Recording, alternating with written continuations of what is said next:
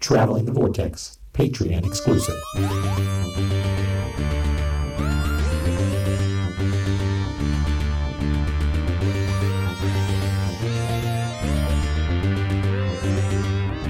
Well, thanks for joining us once again on a side trip here with Traveling the Vortex for our Patreon members.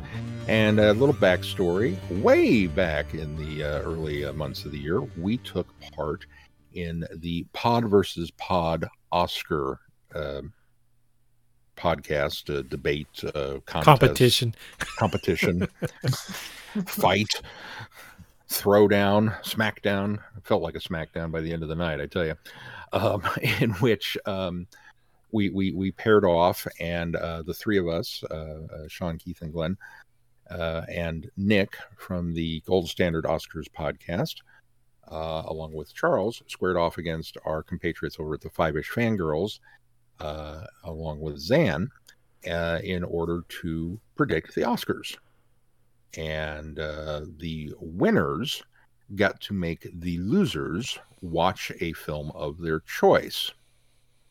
And well, we lost. no easy way to say that. Just, not by much, only just by a few points, I think. Just by a few points. It still sticks in my throat a little bit to say it, but certainly hats off to them. They ran a good race. They ran a fair race, and we came up short. Of which I blame myself, but. So well, we blame you too. Yeah, I know. It was a group effort to blame me. And fortunately, while the many things were tossed about to as far as, we're going to make you watch Cats, or we're going to make you watch Plan 9 from Outer Space, or some of the real stinkers in the annals of film history that were out there, the ladies came up with the idea of Home Team, which is a Happy Madison production. So I don't know if that's a selling point or not. That stars Kevin James and Rob Schneider. It's on Netflix. I don't know if that's a selling point or not. Based on the true story of Coach Sean Payton, who won a Super Bowl and then was suspended by the NFL for organizing for being aware of it is ultimately what for being aware of it. Yeah, he aware and not reporting it, because he was not involved in the what did they call it? Hit for Bountygate. Yeah. Yeah. You remember the thing where the Saints players where they had bounties out on if you could injure a player? Okay, it's based on that true story. Yeah. And Sean Payton was allegedly aware of what was going on and didn't do enough to discourage it. It was why he was suspended. He was the guy at the top, so he was the one that took the hit. And he's only suspended for a year. And so this film is a story about the year off and the true account of him going home to teach his son and coach the Pop Warner football team. And I gotta say, I didn't hate this. No, I fully expected to. Yeah, that's the thing is when we got word that the prize was going to be forcing the other team to watch a terrible film, I really had both my hopes up and both fears of having to watch something truly terrible. And I don't think this is anywhere near terrible. I don't know that this is Oscar worthy or a great film, but it's nowhere near terrible. And just some background too, for people that may not know, Happy Madison is Adam Sandler's production company company that he started, which melds the names, from Happy Gilmore and Billy Madison together. So you said that like not everybody knew that. I don't think everybody does. I mean, you might be able to put two and two together. You can see the humor in it, basically in the Rob Schneider role. Yeah. But for the most of it, it doesn't feel like a Happy Madison movie. So I think that it feels more like a Happy Madison movie, even more so. You're right. The Rob Schneider is the heavy-handed part of a Happy Madison film, but I think even the gal that's hitting on him, that her son's on the team, that elements of that kind of had that, Happy Gilmore, Billy Madison feel. I think there were other room. Yeah, exactly. Up parts. I think that's my biggest problem with this film is it's couched as a biographical sports comedy, and while I don't mind a docufilm to be, or a docudrama to be, a comedy, I don't have a problem having comedy in it, but I don't think this one needed Happy Gilmore or Billy Madison type comedy in it. I think that it could have been more devoid of that. And I guess what really is sad about it is that Kevin James, who plays Sean Payton, does such a good job in this film. This is the best thing I've ever seen him in. Yeah. This is a serious performance from a man who I've only ever seen in stupid comedies. And so I was really, really, that's what impressed me the most about this film, was his acting and his portrayal and how good he did. And so to do that and then surround it with some of this, it almost feels out of place humor in this film. That's what I think was its detriment, was that it tried to be a Happy Madison film, and it didn't need to be at all. It still could have had it could have had Adam Sandler's name all over it. It could have had Happy Madison Productions all over it, but back off on that kind of humor, and I think it would have been a better film. Yeah, I would agree. It's almost as if they won the rights to the screenplay by accident and didn't know, well, we don't know anything about making a sports drama. Well, let's make a sports comedy. We've done those. It just kind of almost had that feel to it, because the story itself is fairly serious. It's Mighty Ducks, but in football. It's Mighty Ducks. It's Bad News Bears. It's there's so many of these stories. It's every one of those 80s, 90s sports films, kids team, little league team sports film. It's every one of those rolled into one. And then you get that, and as you pointed out, Kevin James, who I've seen in dumb comedy after dumb comedy after dumb comedy, and despite all that, I still kind of like Kevin James. I don't know why, but he's just kind of a likable actor, despite despite the bad films that he finds himself in. I've not seen bad comedy after bad comedy after bad comedy because I avoid Kevin James. That's fair. But even his TV show, I've not watched King of Queens or what I've seen of King of Queens is okay. It's just what I expect from him as an actor in general. But you're right. I mean, he gives a very, very serious, very dedicated, very solid performance in this. And then he's kind of forced to be surrounded by, that's the alcoholic coach who got his license taken away and falls off his bicycle every 5 minutes.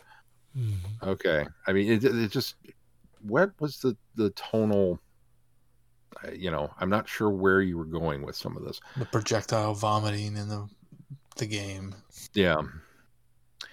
But overall, like I said, it wasn't horrible. It was actually kind of an enjoyable little film. I was very prepared to, and judge a book by its cover. And you shouldn't do that.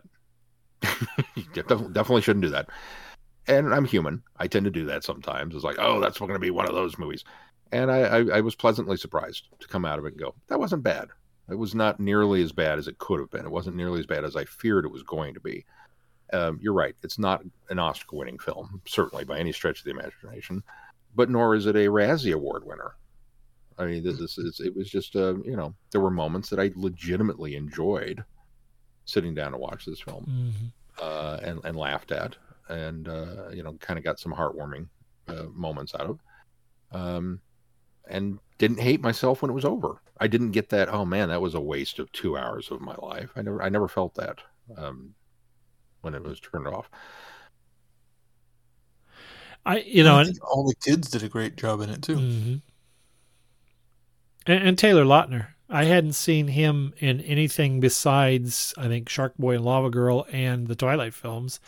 And I really I sort of pigeonholed him into a type of actor, and he really shined in this and showed that he has a little bit of a range. It wasn't a difficult part because he's just playing, a middle school football coach, but he carries it really well and he does a really good job. And so I didn't see, whatever his name was in the, Twilight series, but was it Team Jake? He was Jake, right? Yeah.